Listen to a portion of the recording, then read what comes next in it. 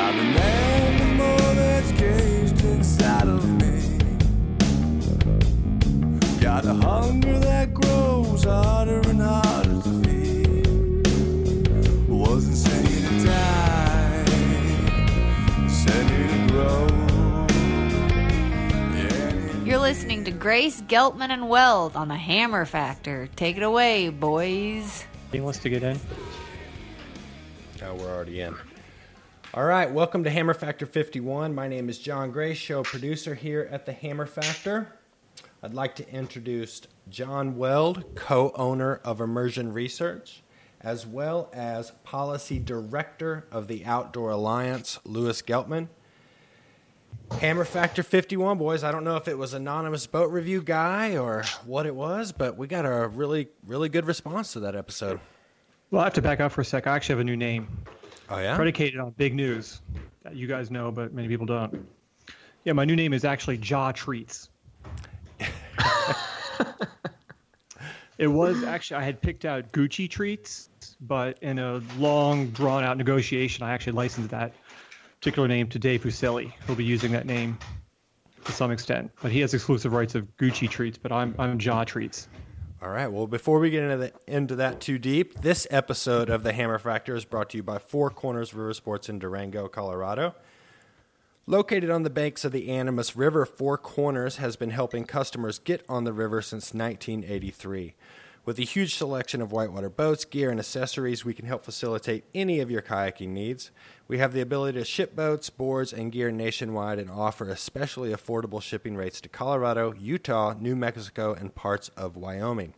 We also offer free shipping on any accessory orders over $100. In addition to a well-stocked retail store, Four Corners is home to a full-service kayak school. We offer classes for paddling of all abilities from ages 6 to 100 years of age. Whether you're looking to improve your role or learn more about river running, our top-notch ACA certified instructors can help you build your skills. Though this season's snowpack may be less than we'd hoped, there is still plenty of paddling to be done in the Four Corners region. Four Corners is the last stop before the Grand, as well as many other desert multi-days, and we are the premier sponsors of Animas River Days, one of Colorado's oldest whitewater events held on June 2nd, just right around the corner. Use your promo code HAMMERFACTOR, all caps, for 10% off your next online order. Being this is the last week of their sponsorship, Hammer Factor, all caps, 10% off. Get it before it's done. I believe it's peak snow melt in Colorado right now. I think it's just a matter of time before Trump lays into the post office on those cheap shipping rates. Ooh, I don't know. I think you should look into it. Yeah, I don't know. But use your Hammer Factor promo code because it's about to run out. So we got quite the stacked show today, guys. We got obviously our rants and raves. We've got we're going to dig deep into pack rafting. We've got anonymous boat review guy is back, and pretty much, you guys, I think we could be done doing this show and just hand it over to him at this point. Right. Anyway, he's gonna have like his own spin-off show, like Joni Loves Chachi type thing. I agree. That's a sounds a little bit of dated reference. Our boys. Wow. Anyway, to get us back on the rails, I have got to go, believe it or not, this is crazy to say, tour kindergarten class today at 5:30. So this show will be on time, and if I just have to leave, you guys are going to have to shut it down. So, well, we're going to get into, we always kick off with Louis here, and I think we'll get right into some. What do you got, Weld? I get to make my big announcement. Are you really going to do it? I'm really going to do it. Oh, okay. Well, let's hear it. I thought you were just going to end it with Jaw Treats. No, you ready? Do I get a drum roll? We're moving to Hood River, Oregon.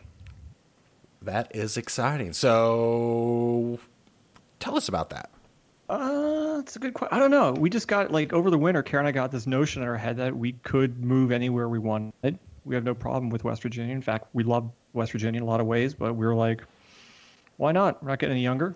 Where would we want to move? So we actually sat down and looked at and thought about anywhere in the country we could move. And after a lot of debate and some travel, visiting, and we ended up at Hood River. We did look at Bellingham. I remember some guy was hating on me for busting on Bellingham, but Bellingham was definitely shortlisted. And save for a tragic housing market, I think we would have ended up there.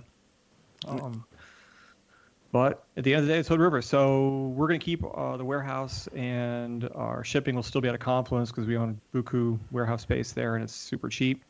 But I think our offices, and we'll certainly have a repair center out there in Hood River. So you West Coast paddlers will have to deal with us. Well, that's pretty exciting. Saucy attitude. So this is big news. I think wasn't there just news of an IR store that was coming out at? Yeah, that's still happening. Mm-hmm. It's going to be in Confluence. Yeah. Okay, a lot going on in the IR world. Well, congratulations! I'm excited to hear the stories. Where are you going to stay at? Are you going to just bunk with Lewis or? Yes. Thanks, Lewis. Did you? I'm glad you brought this up, Grace. It's a little awkward, but Lewis, me, and the kids, and the cat, and Carol will be staying with you. And we're going to need some place to plug some sewing machines. What do the kids think about the whole thing? Straighten up the couch. I think they're excited. They don't seem to care, actually. That was the surprising part about it, but. Well, yeah. Oh man, I'm excited. Grace, you're going to be jealous when me and Weld are coming in from Dawn Patrol and sitting down at the same place to record the Hammer Factor. Oh man, I will be jealous. There will be no doubt about it. Well, I'm stoked for you, Weld. It's going to be nothing but fun for you and Karen and the kids. Yeah, it's exciting. Anyway, let's move on. Enough about me. All right, so I've kind of pulled. Can we talk about you guys skipping the gorge on your West Coast tour and stopping in for lunch and deciding on the strength of the White Salmon Baking Company that this is in fact the place to live after all? We had gone to Bellingham. We flew out to look at Bellingham, and then we flew to Portland, and we were driving to Bend. We were going to look at Bend as well, and we just stopped through Hood River, and we kind of discounted Hood River as just being kind of too small for us. But we stopped at Yuri's Bakery in White Salmon, and that was pretty much the end of it. That was the killer move, right? The death blow. Like, you want to go biking? No. You want to go for a little white lap? No. Let's just go to the bakery. Okay, we're moving here. Listen, here's the thing. To think that there was a well-thought-out plan behind any of this would be a mistake. This is the most half-assed thing we've ever done. I mean, it's going to work out fine, I'm sure, but there was no planning here, or very little. I definitely. Hood River was not even talked about for a little while, and then all of a sudden it was the spot. I like that. Yeah. Right. All right. On to some ham. We might as well be the best paddling town in the country, right? Yeah. I think just instinct took over, and both you and Kara were like, "This is the spot." You could be right. All right. Jaw treats. All right. Normally we go into a little bit of a Lewis segment, but we've got some mail we're pretty much going to throw over to Lewis. So I think we should get right into viewer mail here. Let's start with Amber Lee Johnston. She comes at us by email. She says, "Love the podcast.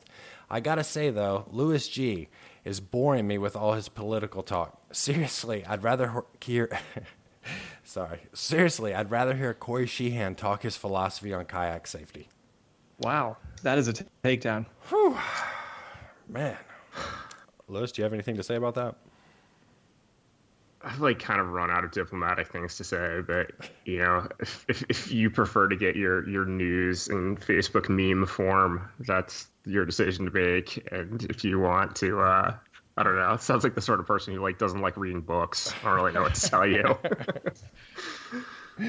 I thought you'd get a kick out of that one. It just makes me want to just do longer Lewis segments. When that comes in, I'm like, all right, you got it from here on out. Here we go. Just line up the haters one after another. Exactly. Hey, you just have to listen to it for 10 minutes a week. It's my life. This comes at us from Hayes. Before we get into Hayes' email, Lewis, did you race the Little White? Give us a Little White race recap. Yeah, man, it was good. It was I think we had about 50 racers in the individual class, 3 women this year, maybe half a dozen or so teams. Just like, I don't know, man, it was like really good vibe. Just, like no carnage, super good group of folks. Water was low for sure. GERD absolutely smashed. We did the thing at the party where the GoPro of the top 4 guys is edited so that you can like watch everybody racing head to head, and just like watching GERD. I mean, man, just like so impressive. I mean, I don't think I saw him take a backstroke in 15 minutes of racing, and like didn't touch a rock as far as I could see, like never got his bow wet. I mean, just like perfect. And then he won by probably close to 20 seconds. Oh wow. Yeah, I mean, just like super, super impressive. It was cool. Off the top of your head, do you know the difference in last year's times versus this year's time? Because it was a good bit higher last year, wasn't it? Yeah, I mean, it was like 3.8 last year, and it was probably 2.8 this year. Okay. So it was probably a minute and a half difference or more.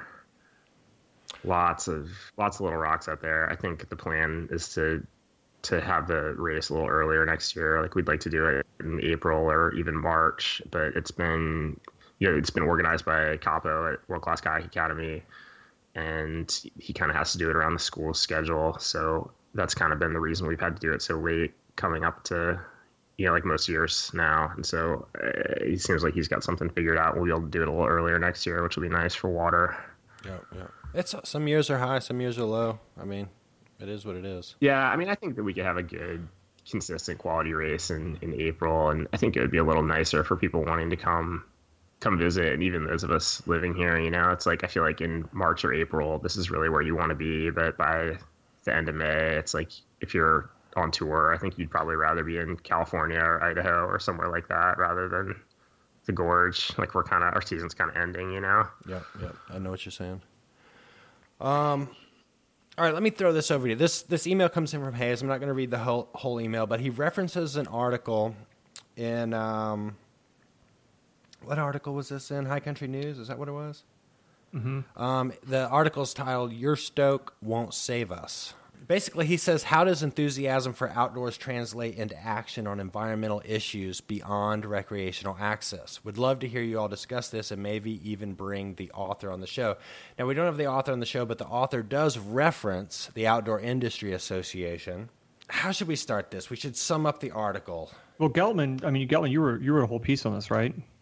Yeah, I read this thing, and it vexed me greatly, and I just finished writing a pretty long vitriolic response to it that our comms director, Tanya, is currently shopping around, and it'll be up on the OA website, if nowhere else, in the not too distant future. But I think she was sending it off to High Country News first. But I mean, the point is just like, basically whatever sentiment we have as outdoor recreationists with regard to stewardship and conservation values, it's not as good or as pure as, somebody who has a conservation biology background and, cares about these things, doesn't want to ever go visit them, just wants to, look at pictures in Nat Geographic or whatever. And it was just like, I mean, he like hung the whole article on that quote from Edward Abbey about being a half-hearted enthusiast and saving half your time for your own enjoyment of the outdoors. And he's like, like you going out and getting rad isn't going to save the public lands or the environment or whatever. And it was just like such a straw man argument. And so much of it was, how to explain this? I just feel like it's like taking criticisms of the aesthetics of the ways that people enjoy the outdoors and saying, like if you're a bird watcher or you're a Tenkara fly fisherman, your aesthetic appreciation is so much greater for the outdoors and it's so much more appreciative than people who are riding full suspension mountain bikes or skiing powder. Like you shred dogs just don't get it.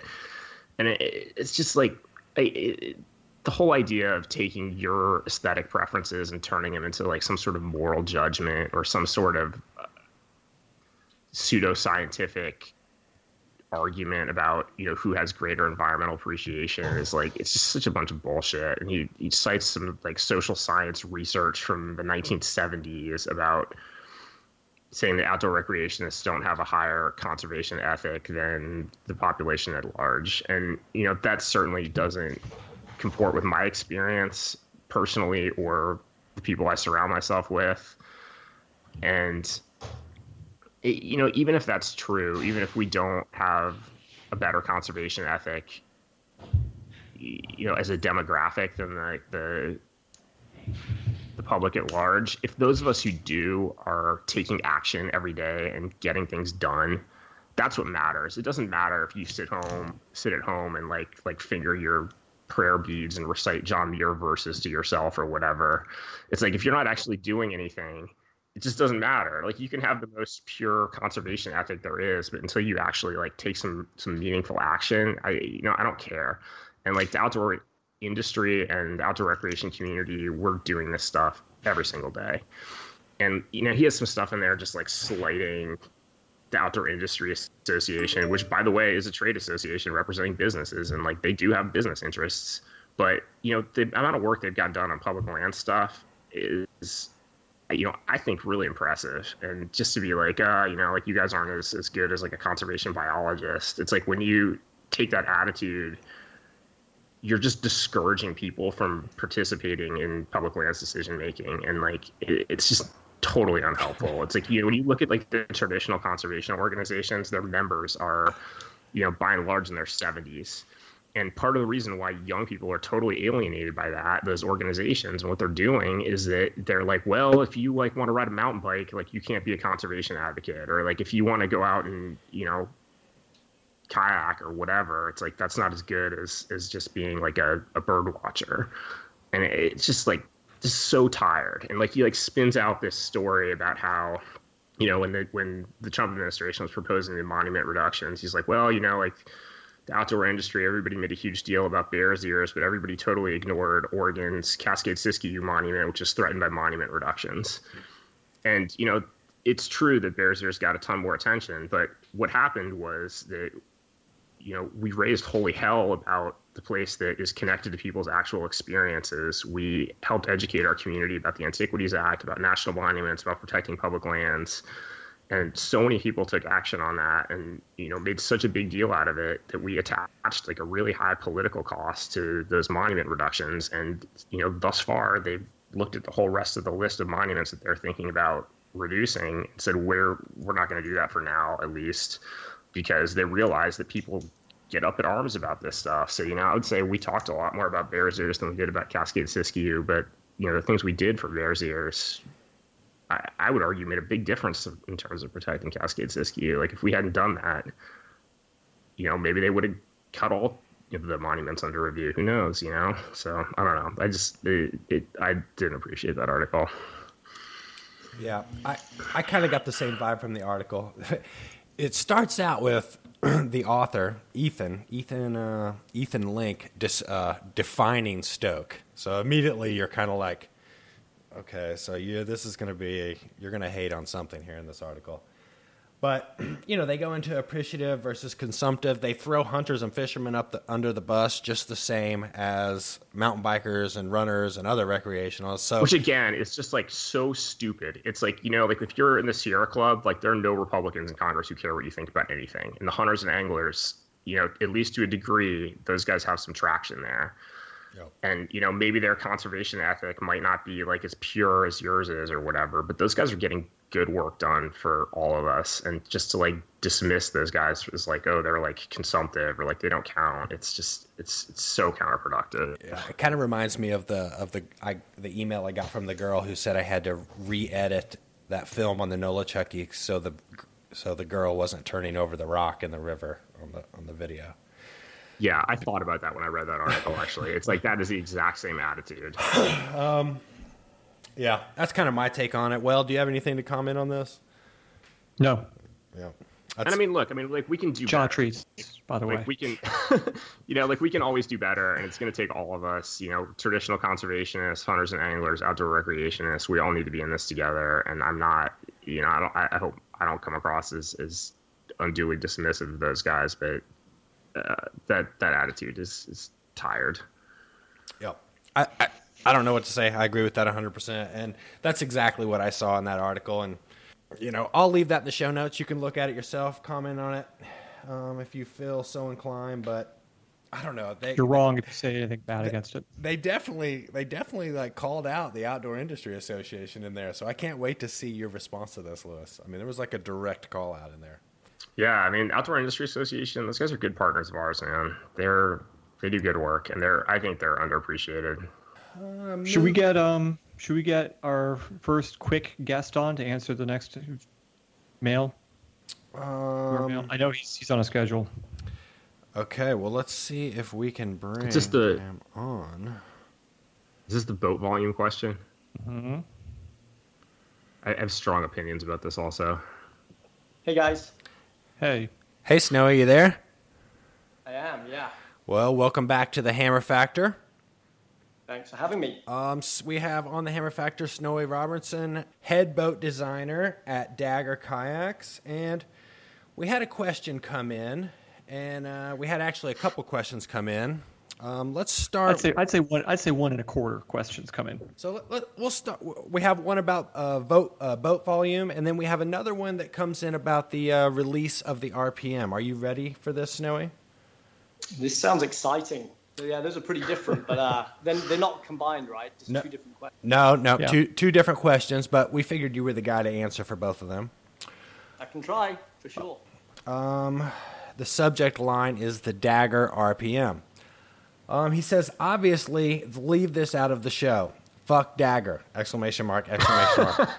They decide to come out with this limited edition. There is only going to be so many made RPM. They know good and well they actually put these boats into normal production, people would buy them. I don't get it. It's like those assholes that come door to door and are like, if you buy this today, you'll save 25%. Just my two cents. Off topic, I enjoy the show. Keep up the good work. John, I've been a real admirer of your work since LVMs. Also, I could be known as the most southern listener in the lower 48. Look me up in Wetumpka, Alabama. I've also been drinking bourbon. Stay yeasted. So, do I have to drink bourbon before I respond? Obviously, the guy's sitting at home and drinking bourbon and probably woke up just the next morning like, oh God, I can't believe I sent that. But tell us about this RPM launch and the limited edition thing. Yeah, for sure. I guess was it Josh? I guess he must have some kind of internal struggles. It's hard to hate the brand when you obviously love the product that much. But it is a limited edition release. So we're releasing the RPM and the RPM Max, and that's the RPM Max is kind of a bigger deal than the RPM in a way because it's not been available. But this year is Dagger's 30th anniversary celebration, and so to go with that, we really wanted to do this big kind of celebration. It's really it's about the people, product, and passion, and we sort of want to thank people for supporting Dagger for so long and for being in business and really kind of celebrate that with products and people. And so obviously the RPM, when was it, 95 that was out, and then we did a re-release in 2013, and so to celebrate to 30 years on, we wanted to bring it out in the limited edition form.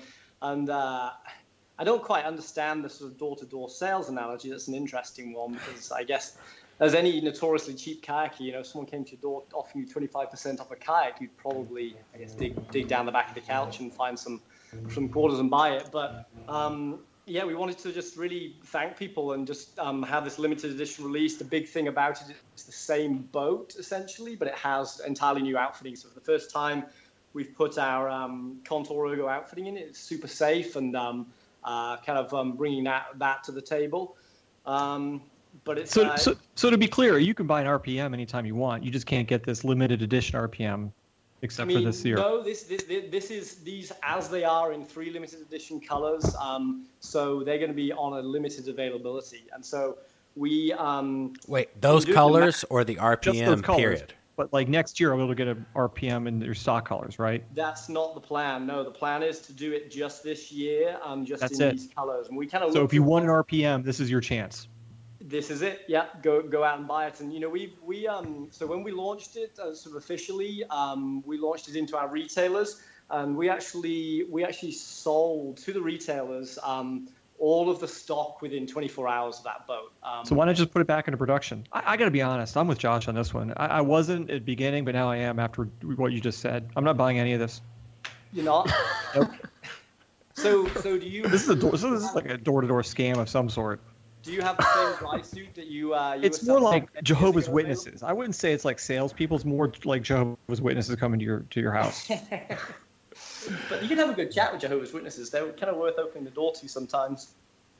But why not? I mean, why not put the boat back into production? I mean, seriously. Well, I think you know this, SKU counts and maintaining all of that, and it also just doesn't have this wouldn't have that sort of unique sort of thank you like limited edition. I mean, they're available. It's not as though you can't get them. It was sure they flew off the shelves, and like I said, we sold all of our stock into retailers within 24 hours, which is pretty incredible. But they're still available in retailers. So if you want it, I guess sort of now's the time to go get it. And really what we did also with pricing. So it's coming in as pretty much one of the cheaper boats from any of the leading whitewater companies of that type. It's available at that cost. So we're again passing that along as a thank you. We're not giving it away for free. That's all we can do. But it's sort of like, hey, here it is. Come get it.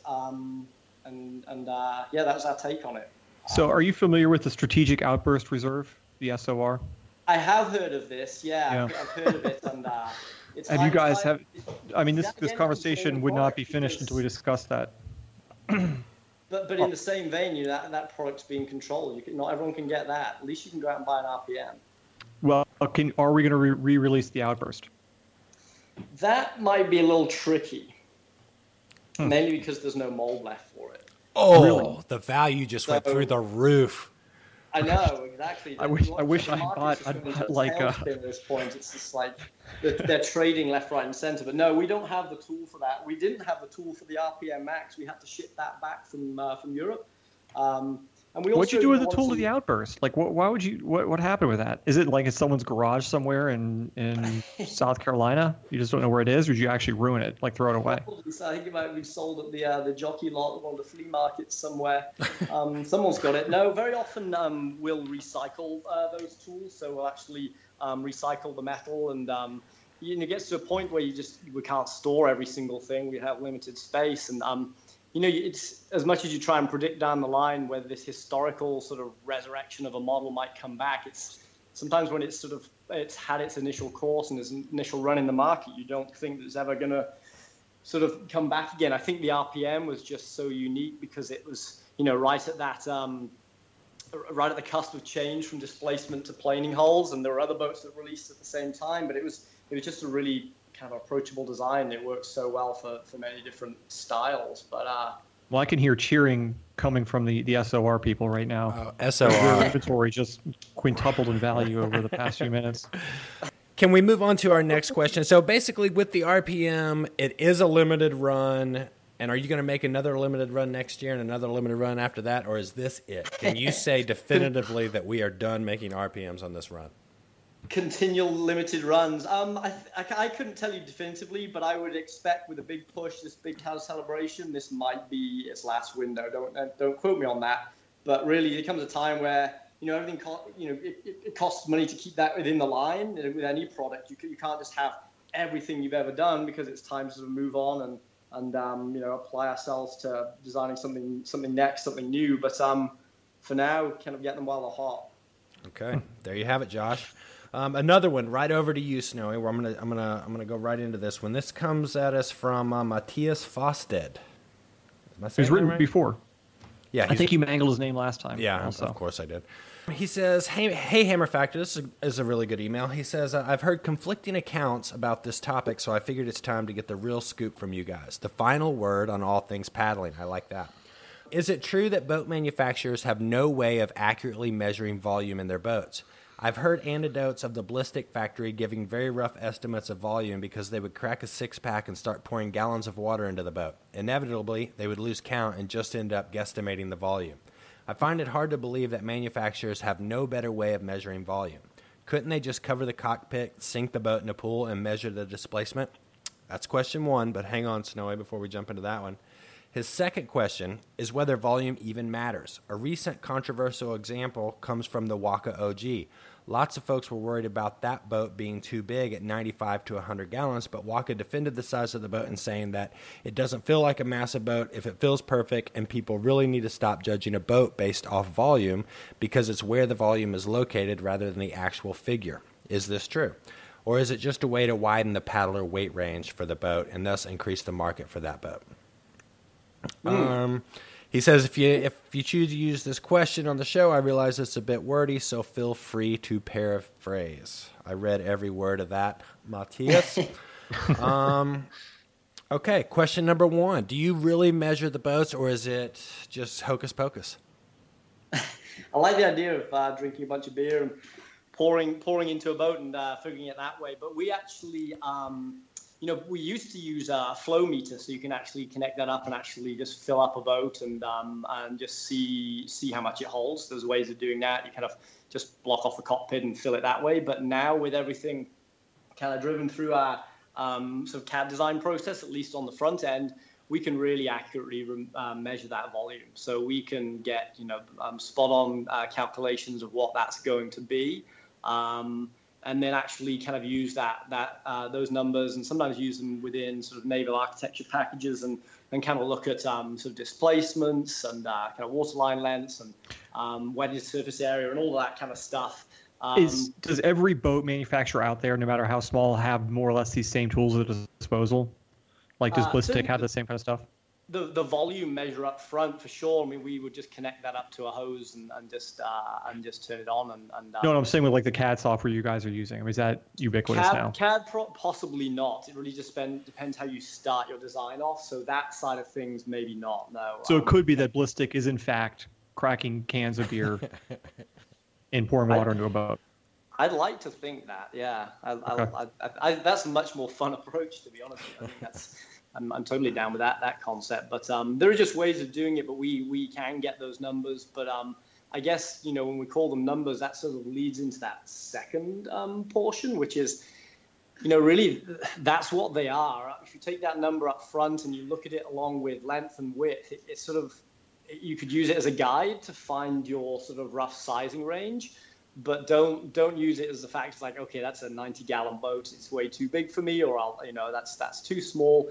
I mean, it's just it's kind of a recommended tool to kind of help with a decision on what boat's going to fit.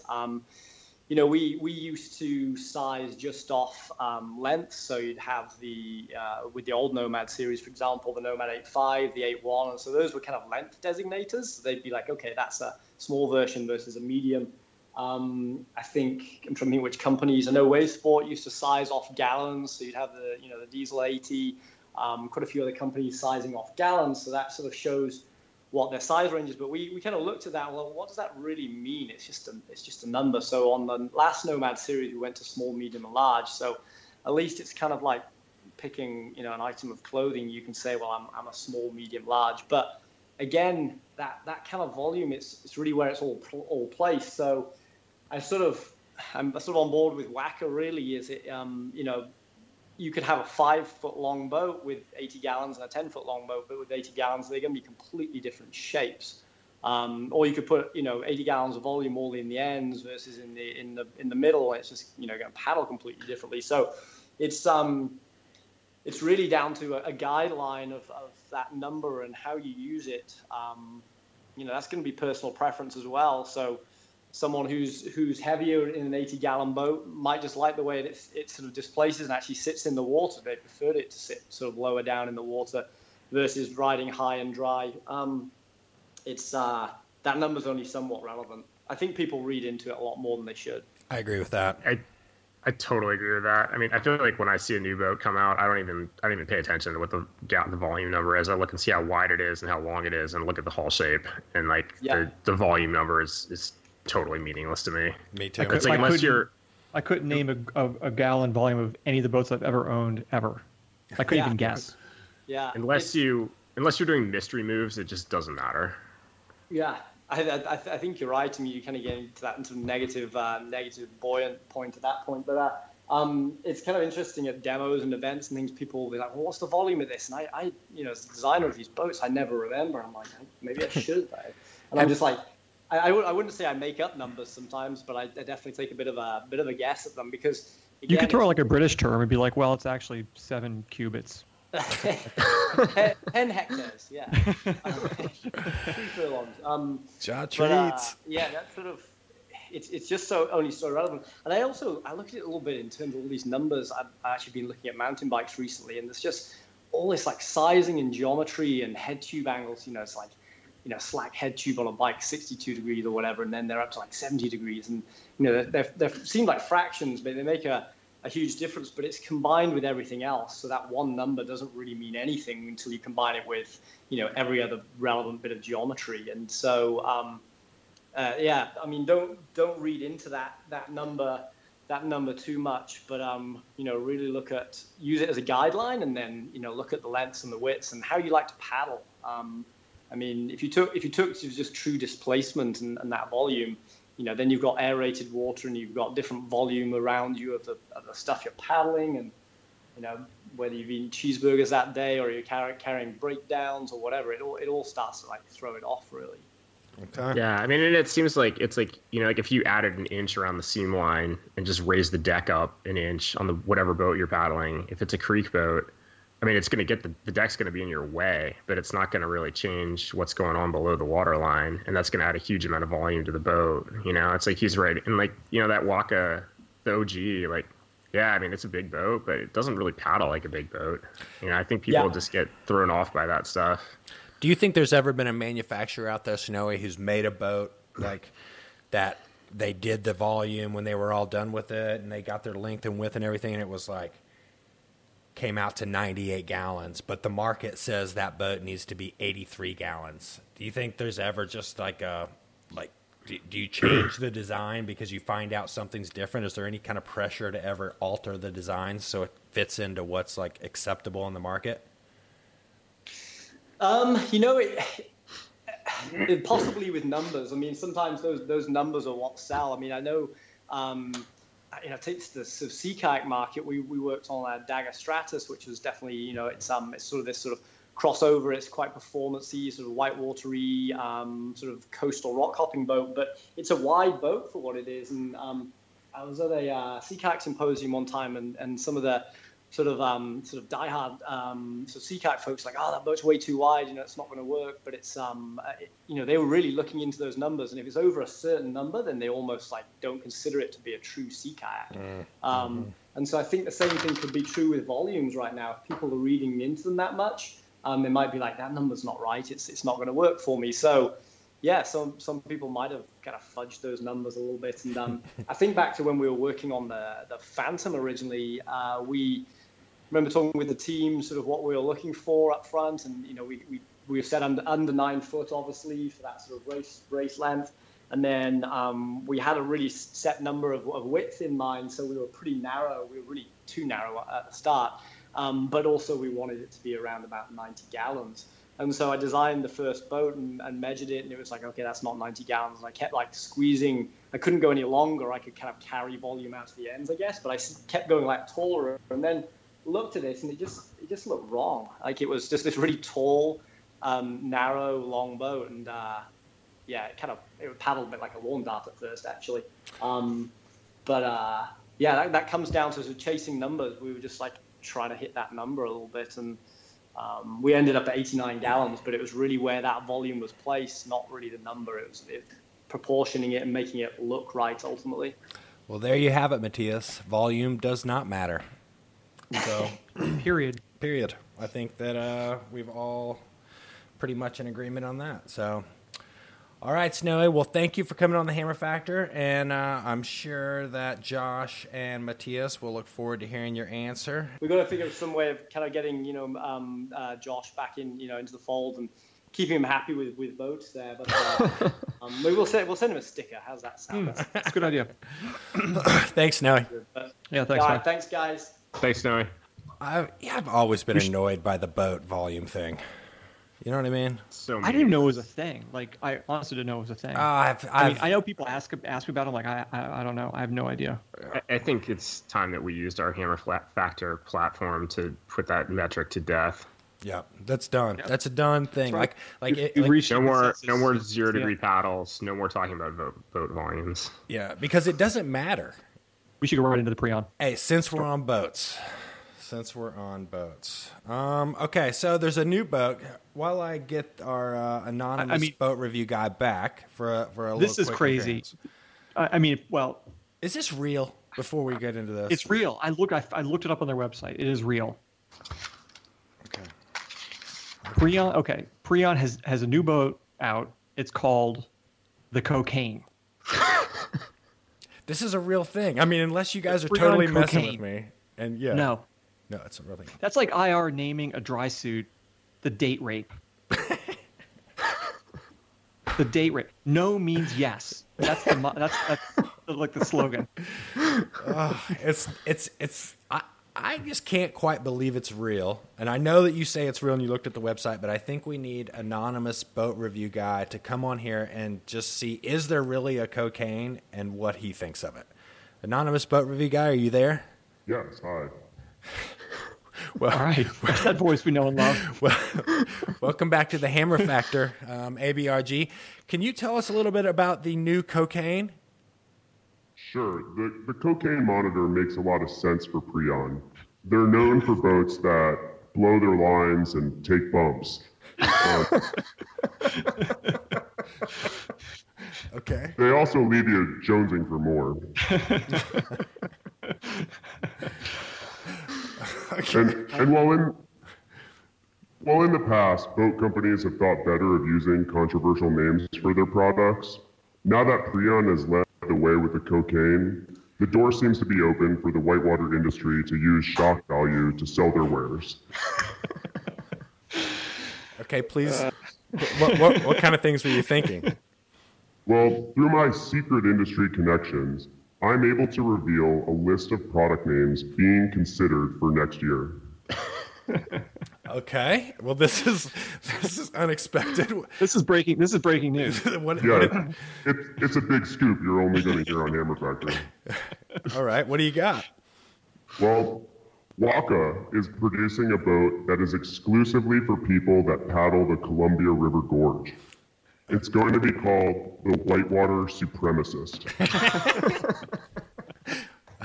Okay. I'll need to get one of those. Josh Treats needs one of those. Yeah, Astral's also going after that market. They're going to rename the Green Jacket. It's going to be called the HPV because it can be detected on nearly every paddler living in Jaw Gorge.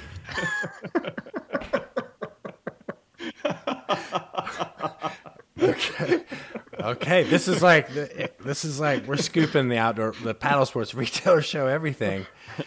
Yeah, you bet. Corin Addison, he's got a really nice playboat in the works. It's so easy, fast, and loose that he's calling it your mom. Back to Mother's Day. Nice callback. Okay. And an open canoe manufacturer, Blackfly, has a new tandem canoe for couples. They're calling it the Open Relationship. Okay. All right. These sound like winners to me. Yeah, and recent Hammer Factor guest, Dan Gavir, he's written a guidebook for women. What's the guide? Is it got a title yet? Yeah, it details runs where there is a lower risk of hitting their pretty faces. It's called Mansplaining the Mankless, Gavir's Guide to the Glassy Ceiling. You see, it's funny because Dan Gavir said misogynist things on Hammer Factor. We get it. Okay. Piranha, They're known for their awful color blends and terrible outfitting. Their boats are so obnoxious on the outside and so extremely uncomfortable on the inside that they're calling their next boat the Cyberbully.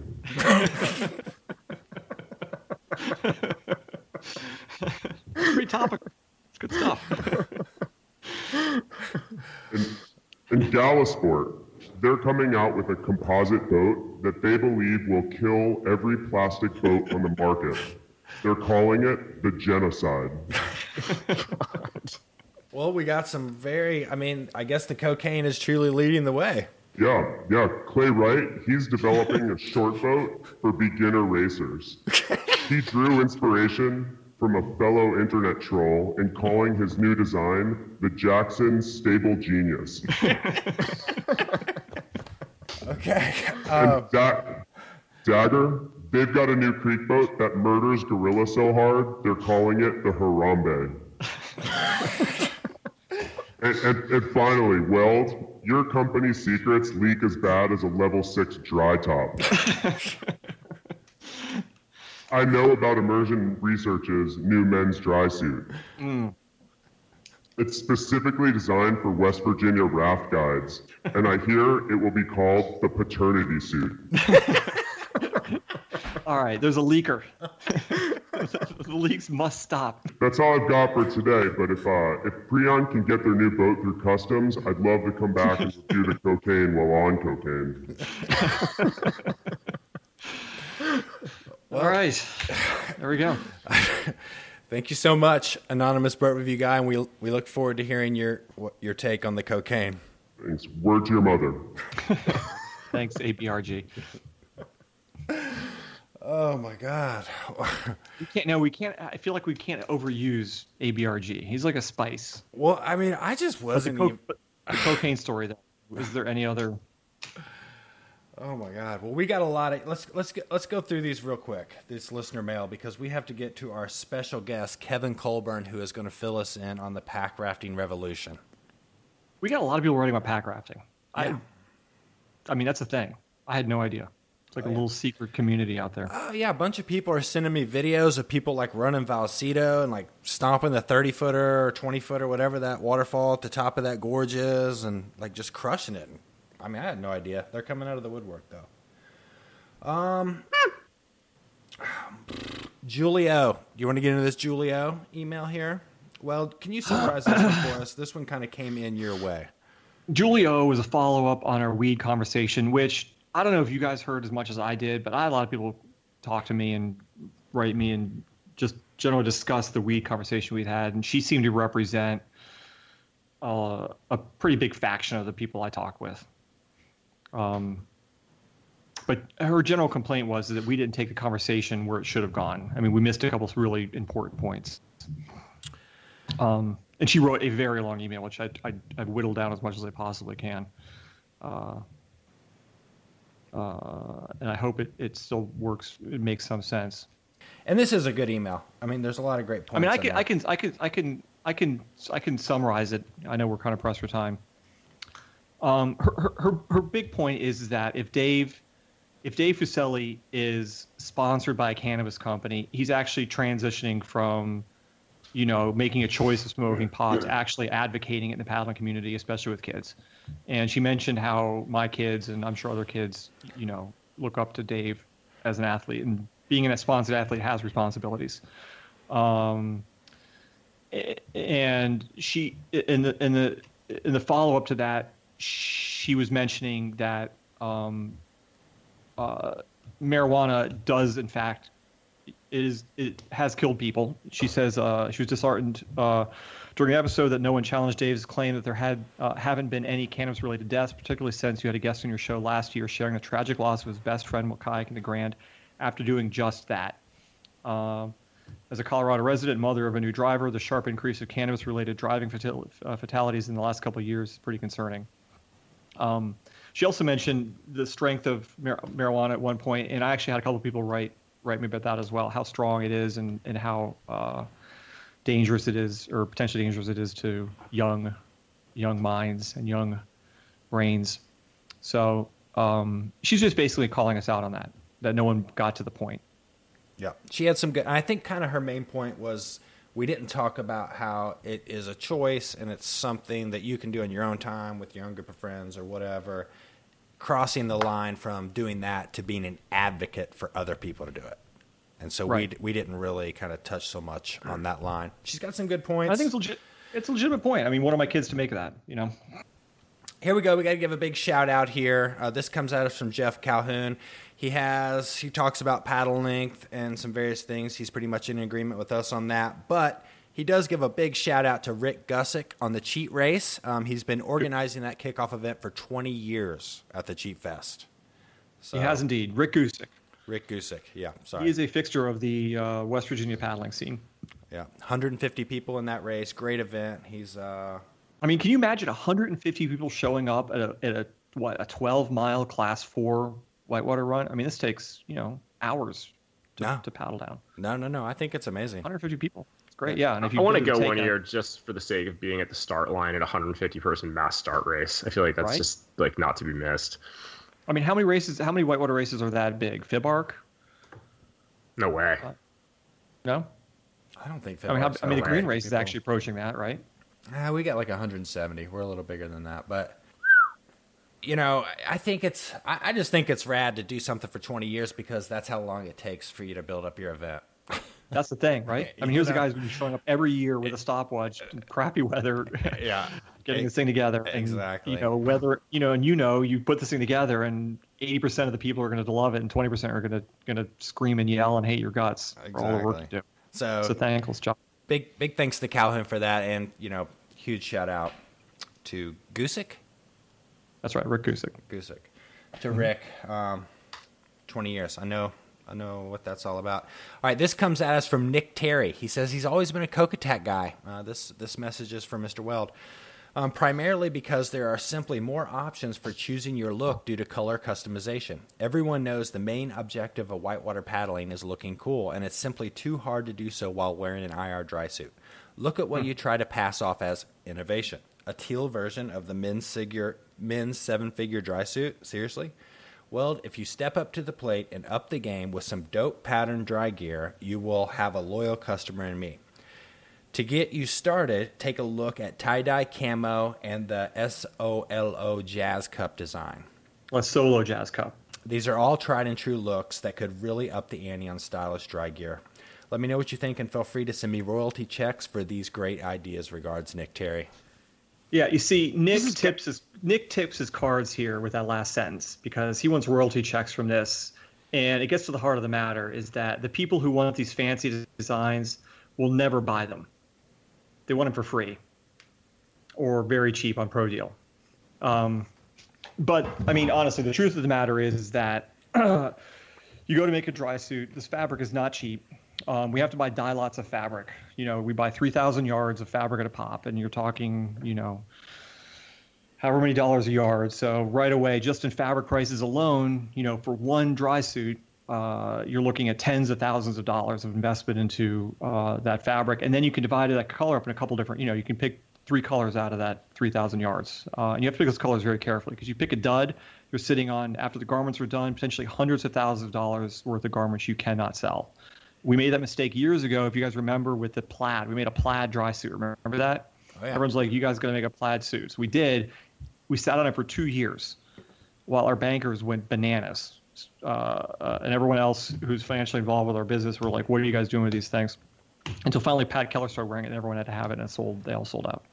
But the thing is, when you make a dry suit and you start charging upwards of $1,000 of these things, people get really, really conservative really quick. And we just don't have the money to take these gigantic risks. You look at Burton, their least popular colorway of their least popular jacket, the craziest colorway they can come up with will sell 1,000 times more units than the most popular dry suit ever made.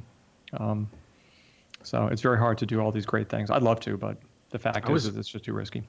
I was assuming that he was being sarcastic, talking about camo and tie-dye, and I mean, it's like that's cool if you're the only one who has that, but then when like you and your 4 buddies have it, you just look like tool bags. Yeah. Also, Kokatat's been making the same colors of dry suits since like 1983. Like, seriously? Yeah, I didn't get that part of it. But I knew where you were going to go with that. Well, there's just no way to financially make it happen. And I mean, it's just the other night I laid into Snowy, who we just had on the show. I was hanging out with him at Oscar Blues, and I was like, dude, I like that Phantom. I paddled it for a few days, but I just need a bigger version. He's like, well, we can't do it. And blah, blah, blah. It's just like the same thing. It's just the world we're living in. I mean, I'd tell Nick, here's what we can do. Mortgage your house or your parents' house, whatever the situation may be, to come up with the $80,000 or $90,000 we'll need to seed this project. We'll come up with a great print. We'll do the Solo Jazz Cup. If it sells well, I'll pay you back. If it doesn't, sorry. How's that sound? All right, moving on. This is another one to Weld. This is from Matthew Stump. He says, Weld, only 2 boats, ? You're out of the club, man. There is a mathematical formula that cannot be argued, and you're doing that. N+1. This does not and can never equal 2. No, Matt Stump's wrong on this. And actually, Yonton from Astral wrote me a text about this the other day and clarified it perfectly. And I was wrong too, but I think Yonton has it perfectly. You need 3 boats. You need your creek boat, you need your BRAP or your BRAP clone, and you need your fetish boat. Fetish boat being whatever you're into. Play boating, downriver, attaining. Squirts. I think that's the right math. Yeah, I gave it some thought too, and I think if I only had to live with 2 boats, I could do with a creek boat, BRAP, quiver. Yeah. Right. Having 4 is better. I think 4 is kind of where I'm settled in because, I mean, you don't always want to paddle your expedition boat, and it sounds like after this show I'm going to have to add a pack raft to my quiver. Next email, this comes from Jonathan Kessler. He says, John and Lewis was thinking of something and wanted your opinion. I think a fair chunk of our southeastern paddling community and to greater extent those in the Pacific Northwest have suffered a loss due to unfortunate event on the river these last few months. I was thinking about my swiftwater rescue capabilities and experience and got introspective. I can throw and pack a bag well, but there's much more to the playbook to win a tough rescue. Do you think it should or could ever make sense for folks paddling Class 3 and up to be required to take a course or even just be required to keep a throw bag or maybe a Z-drag by law just to place more emphasis on safety? I know for certain that legit swiftwater rescue skills really come from experience more than anything, but I'm crazy to think that a bunch of intermediates on Class 3-4 run. But am I crazy to think that a bunch of intermediates on a Class 3-4 run should have 1 or 2 people that are SWR certified to whatever degree or definition? Just a thought. Obviously, the river decides in the end. Jonathan Kessler, I'll throw this over to you guys. No. Yeah, definitely not. Yeah, definitely not as well. All right, who's gonna supervise that? Who understands kayaking more than kayakers? Like, we have a community, we can look out for one another, make these decisions collectively. I mean, I don't want to. Have you guys ever taken a swiftwater rescue class? I have, but the thing is, I mean, I never have. Yeah, but the thing is you have to stay up to date on it, or are there a million things? I mean, you could just go on and on. Regulating, that's not a good idea, but that doesn't mean it's not a good idea to take one. So Agreed. This comes at us from the Zone Dog. And this is what I kind of always thought of the Zone Dog. Zone Dog on low water. That's the subject matter of this email. Zone Dog, we've talked about Zone Dog. He's ridden before. He's a chronic narrow gripper. If you ever watch any of his videos, he's a narrow gripper. You recognize him with the basketball jersey. Yep. While he's paddling. Yep. I enjoyed your last episode, especially the part where you talked about boat durability. It made me curious about your take on the art of paddling low-volume streams. Over my paddling career, I've developed a reputation for running streams at lower flows than most, and feel like this has become a punchline for many paddlers who haven't mastered the skill of reading water. I often get overused responses like, I care too much about my boat to do that run at that level. However, it has been over 15 years since I have broken a boat. I have found that if you are able to read water, are deliberate with your body leans and angles for sliding along rocks, you can navigate your way down streams at lower flows, oftentimes with no more abuse to your kayak than a typical level.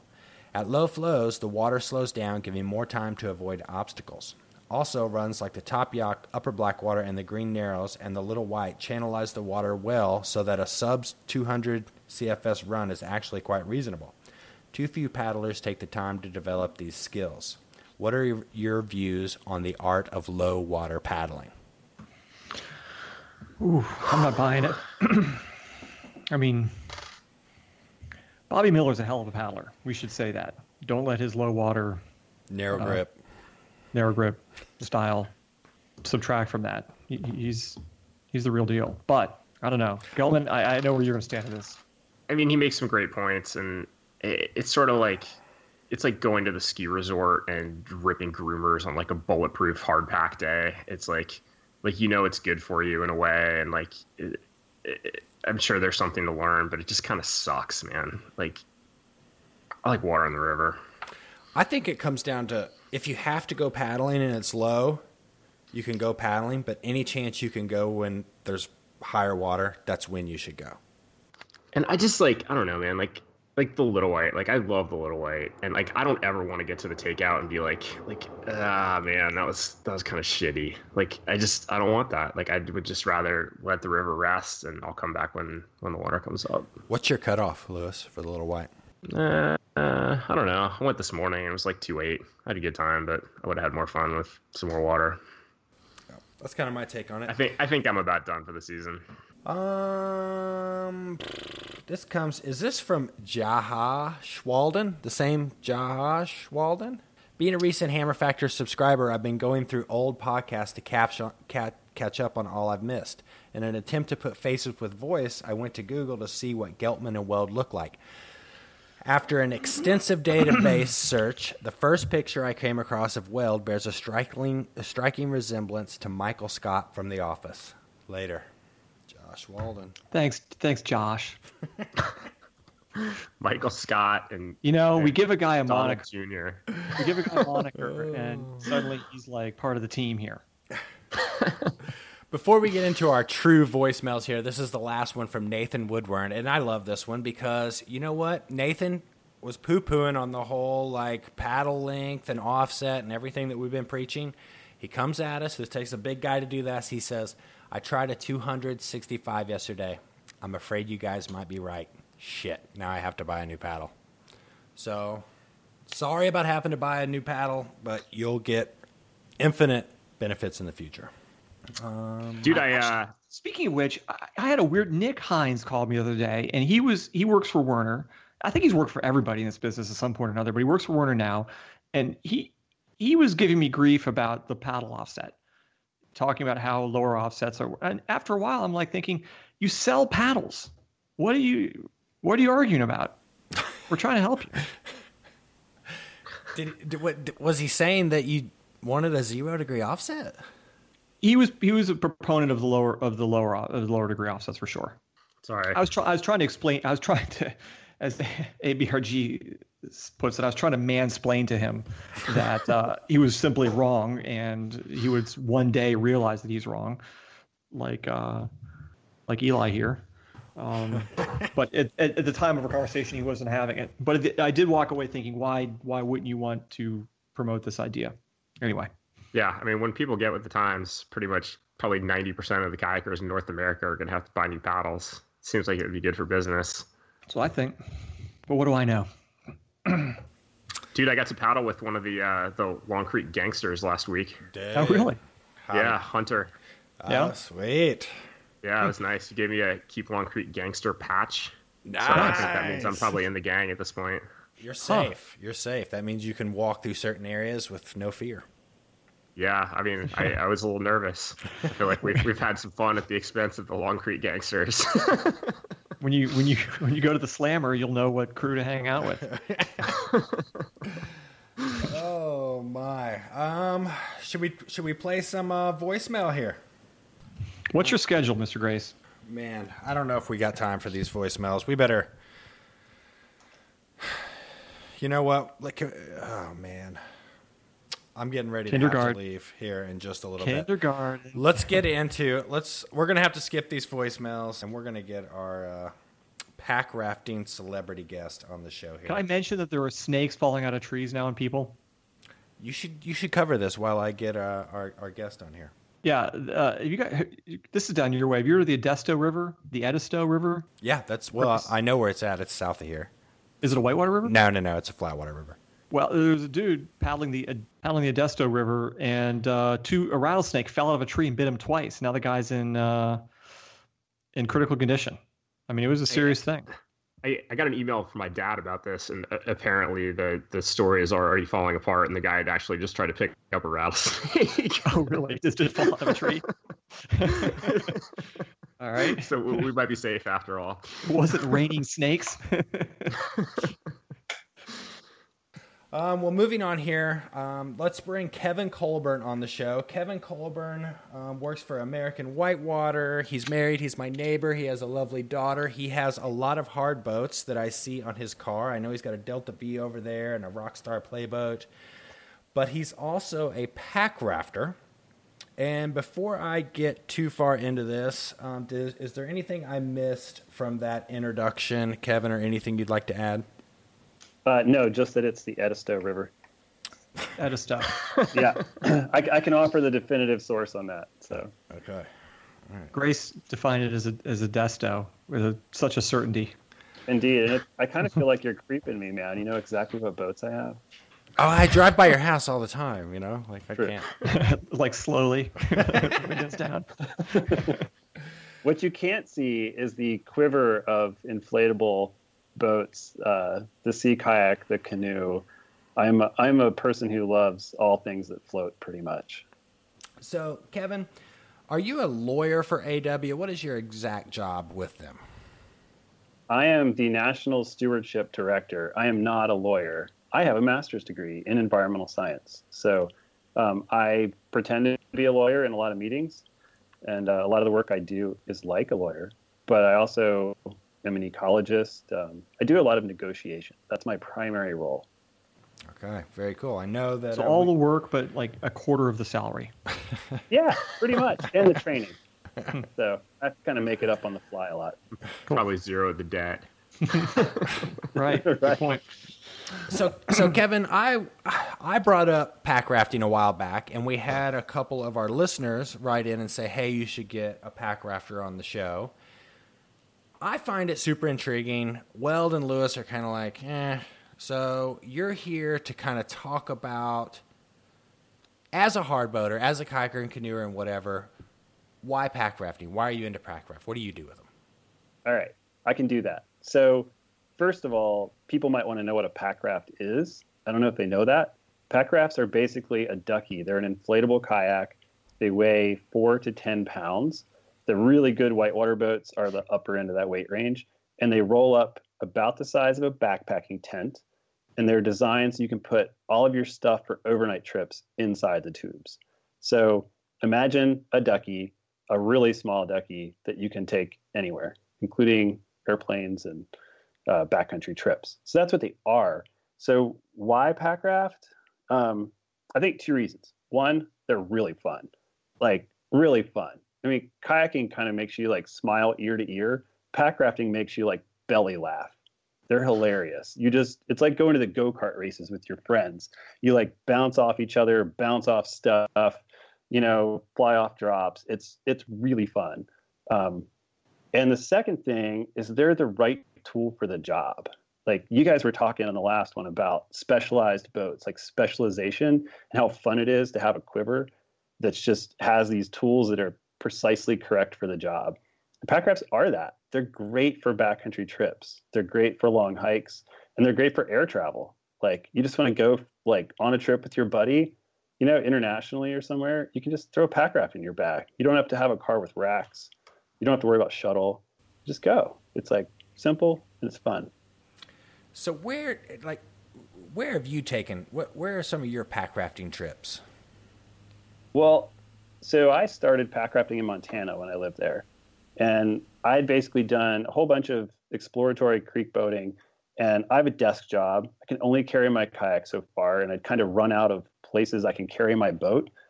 And at the same time, I started to work on forest planning there and try to explore a bunch of the headwater streams there to see if they were wild and scenic eligible, and try to like document them. So I actually asked Alpaca if they would give American Whitewater a couple pack rafts to help me document all these streams in the Northern Rockies in my spare time, mostly.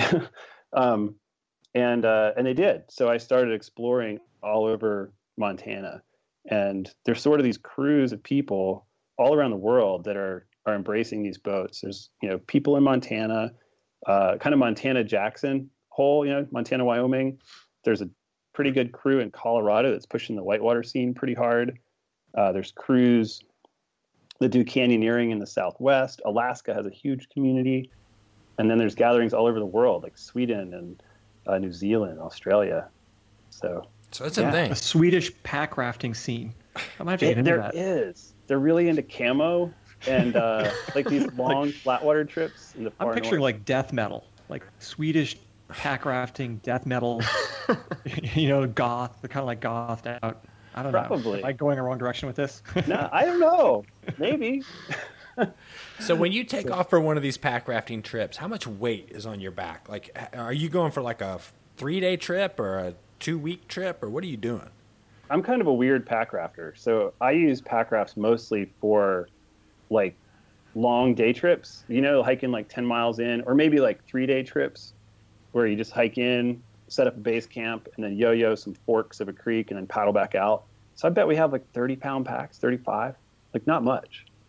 Huh. And for a day trip, it's like a 12-pound pack or something. Can you run gorilla in a pack raft? Yeah. Has it been done? People have run the Green. Spencer Williamson ran Oceana very successfully like a month ago. Yeah, you can run some hard stuff. The pack rafts have some Achilles heels in whitewater. They don't like junky lips of drops because you ground out on your butt and then you fall off on your face or you pogo. So that's kind of an inherent problem. And really steep holes, they just don't go through very well. There's a lot of resistance. So there's certain rapids you look at and you go, I don't really want to run that in my pack raft because I know I'll swim. But swimming doesn't count in a pack raft, and that's cool. But there are limits. But people are running like Vallecito. People are running some hard stuff and running it with style. So it's not just flubbing down the river. I think that one of the people that wrote in was commenting about pack rafters, and that's different than pack rafting. So pack rafters are like two different communities. There's whitewater people that wanted to do more backcountry. And then there's these like backcountry people that wanted to run rivers.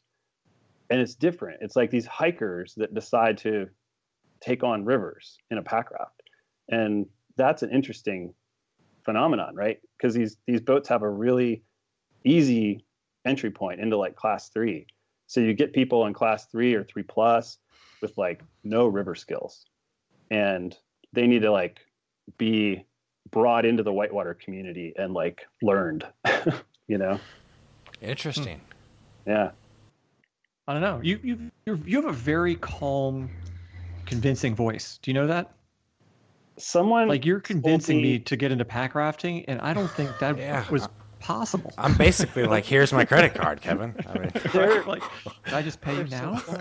They're so fun. Like you will just laugh your butts off when you're in a pack raft. Huh. And yeah. Have you ever gone on like any kind of significant trips where, I don't know, you're covering like 400 miles or 800 miles over the course of like a couple weeks, or are these groups like that's kind of like some trips that I'd like to do, and I think a pack raft would be good for it, like crossing from one drainage, going over a pass into another drainage and out and that kind of thing. Is that a thing in the community? It's totally a thing. Yeah, I mean, there's the Wilderness Classic in Alaska where they do like 100-mile kind of all sport race. There's all kinds of big, 100-mile plus traverses people do. There's the Bob Open, which is a kind of anything goes trip across the Bob Marshall Wilderness that people almost always use pack rafts for. I've never done those. I started pack rafting the year my child was born, so I've kind of had limited big chunks of time.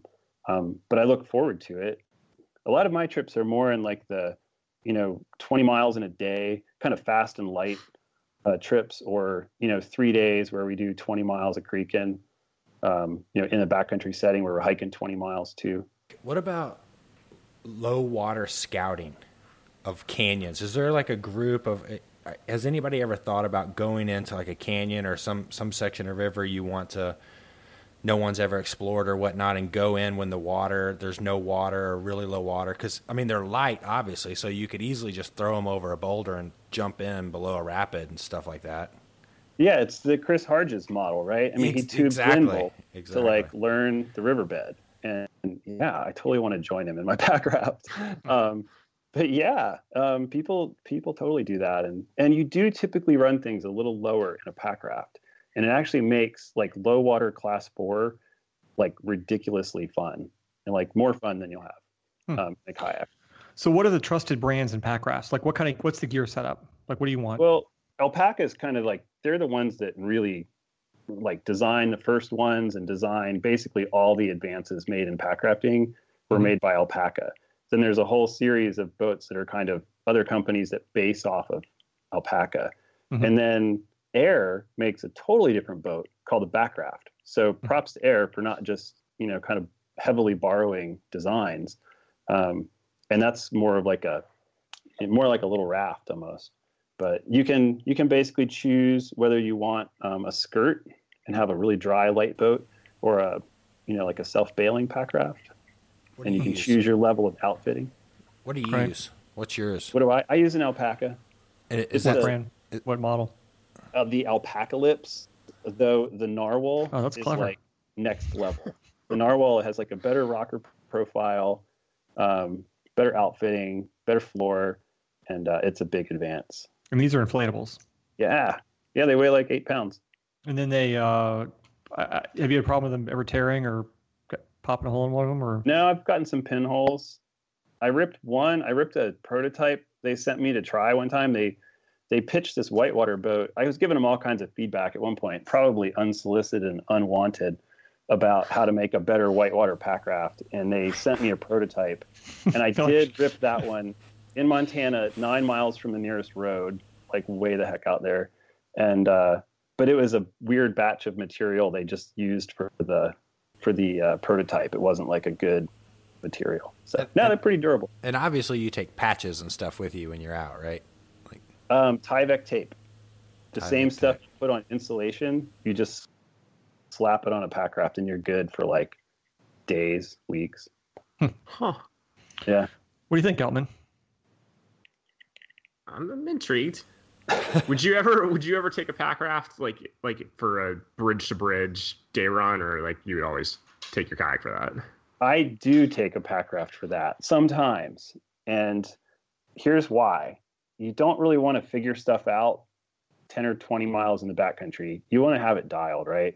And pack rafts are a little different. And if you want to run hard whitewater in them, or even moderate whitewater, you got to make some adjustments from kayaking. So I like to take it out. I do Big Laurel and hike back out. I do Upper Green and hike out. I just take it out every now and then to keep sharp. Well, as sharp as I get in a pack raft, which is not that sharp. Makes sense. Yeah. Interesting. That's interesting. I've never sat in one. I'm gonna do it. I'm gonna get one. Yeah, I think the key you. for me would be to like go somewhere that I would never go in a kayak, so I wasn't comparing, That's really helpful. I mean, we did a trip this winter where we sea kayaked across Fontana Reservoir here in North Carolina. So sea kayaked 5 miles and then hiked 5 miles up into the Smokies and paddled 5 miles back down in our pack rafts back to our sea kayaks. And then, took the sea kayaks back across. It was super elegant, And What do you think about the guys who like do Grand Canyon in them and stuff? I think it's cool. Yeah, why not? Kind of draw. I think they're on our turf. They're on the kayak. They're on the hard boat turf at that point. I think. I'd rather have a hard boat for that personally. But then those people are the same ones that will like fly to Mongolia and hike 300 miles in and do some first descent, and they'll be comfortable in big water because they ran the Grand Canyon. Okay. I see where you're getting at with that. Look at you. Yeah. God, you could convince me of anything, I think. I'm kind of a pack raft zealot. Like, it's pretty funny. I mean, so my buddy Chris Ennis, he was joking. He said that he went straight from a carbon race boat to a pack raft and loves it. Like, they're kind of endearing. Man. I'm intrigued. Let's do rants and raves. Grace, I know you got to go. I do got to go. And Kevin will want a piece of this as well. All right. You go last, so Kevin, so you can chew over this for a minute. Okay. All right. Mr. Weld, can you lead us off here? I can because I have a good one. Okay, let's hear it. All right, I have a rant, All and right. it's kind of geared towards Calhoun. But Calhoun's sort of the target. He's not maybe the specific of the problem. Calhoun has been on Rick's case and my wife Kara's case. She helps with the upper yacht race, and Rick does the cheat race we discussed earlier, about us coming up with boat like a regulations for racing classes in boats, right? Here's what Calhoun needs to do. Calhoun needs to take the bull by the horns and fix this problem once and for all and stop bothering the race organizers with this who don't have time to deal with it. And Jeff, here's what you're going to do. You're going to make a website. You're going to call it raceregulations.org or whatever it's going to be. And you can solicit advice from whoever you want, get a board of directors, and you're going to come up with race regulations. And if you hold a race, you can choose to use those regulations. And you can say this is a raceregulations.org sanctioned race, and this is the qualifications. People can choose to use it or not. If you solicit the right people to help you come up with the boat lengths and the classes, it'll be successful. And then every year you can review that, and people can submit, their ideas, and your board of directors can, and I would say board of directors, it could be you and 3 of your pals or whatever, can decide how to make the cut. And then people can choose to use that system. And when you go to the race, you'll know exactly ahead of time that this is a race, whatever.org sanctioned race, and this is the classes. So Calhoun, stop bugging Gusick and Kara and just do it yourself and do it right. Thank you. Right? Kara loves that, by the way. I love it too. Yeah, we're all starting to do it. Right? It's easy.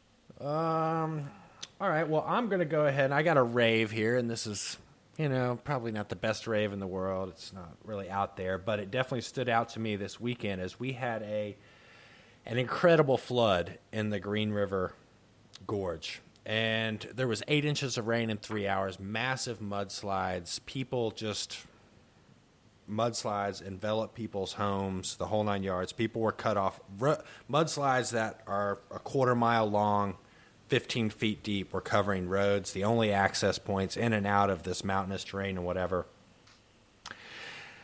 And the Saluda Fire and Rescue and the fire and rescue guys were out there from when it was storming and raining 24 hours a day, just busting hump, getting people out of there. So I'm just going to rave for those guys because I put in a lot of hours out there with various things, but those guys were out there day and night. So I'm just going to rave about them.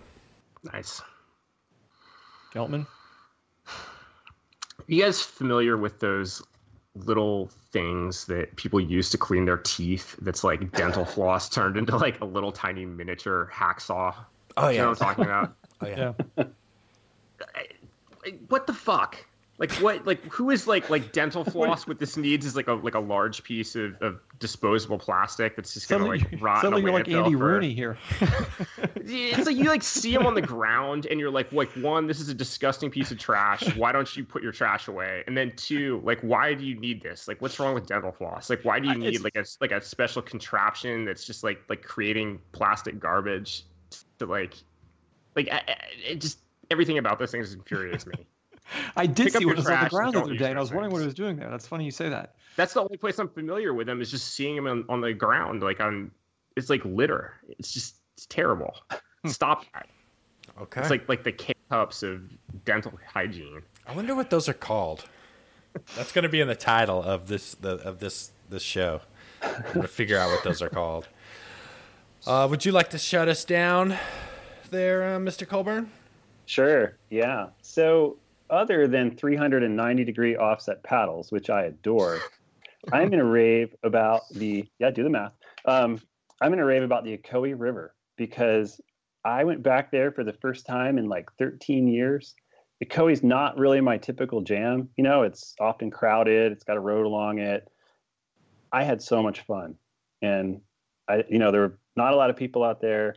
And it's just cool that you can go to a river and not necessarily have like really high hopes, but just so consistently you have fun. And the Ocoee totally did that for me. So cheers to a surprise.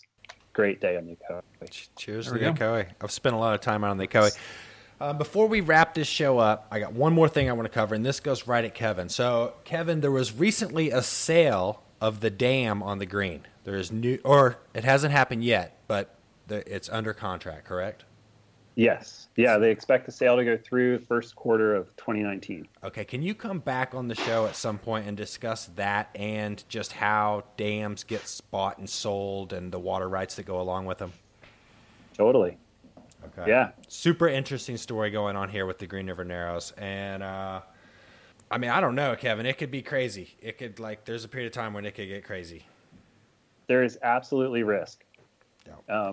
But I will say, just generally, we avoided the big bad risk of them just getting a license with no, or not getting a license, getting a dam and being able to do whatever they want with it. I mean, we avoided that bad outcome. Yeah, there's literally a 1-page document that talks about the owner of the dam in North Carolina.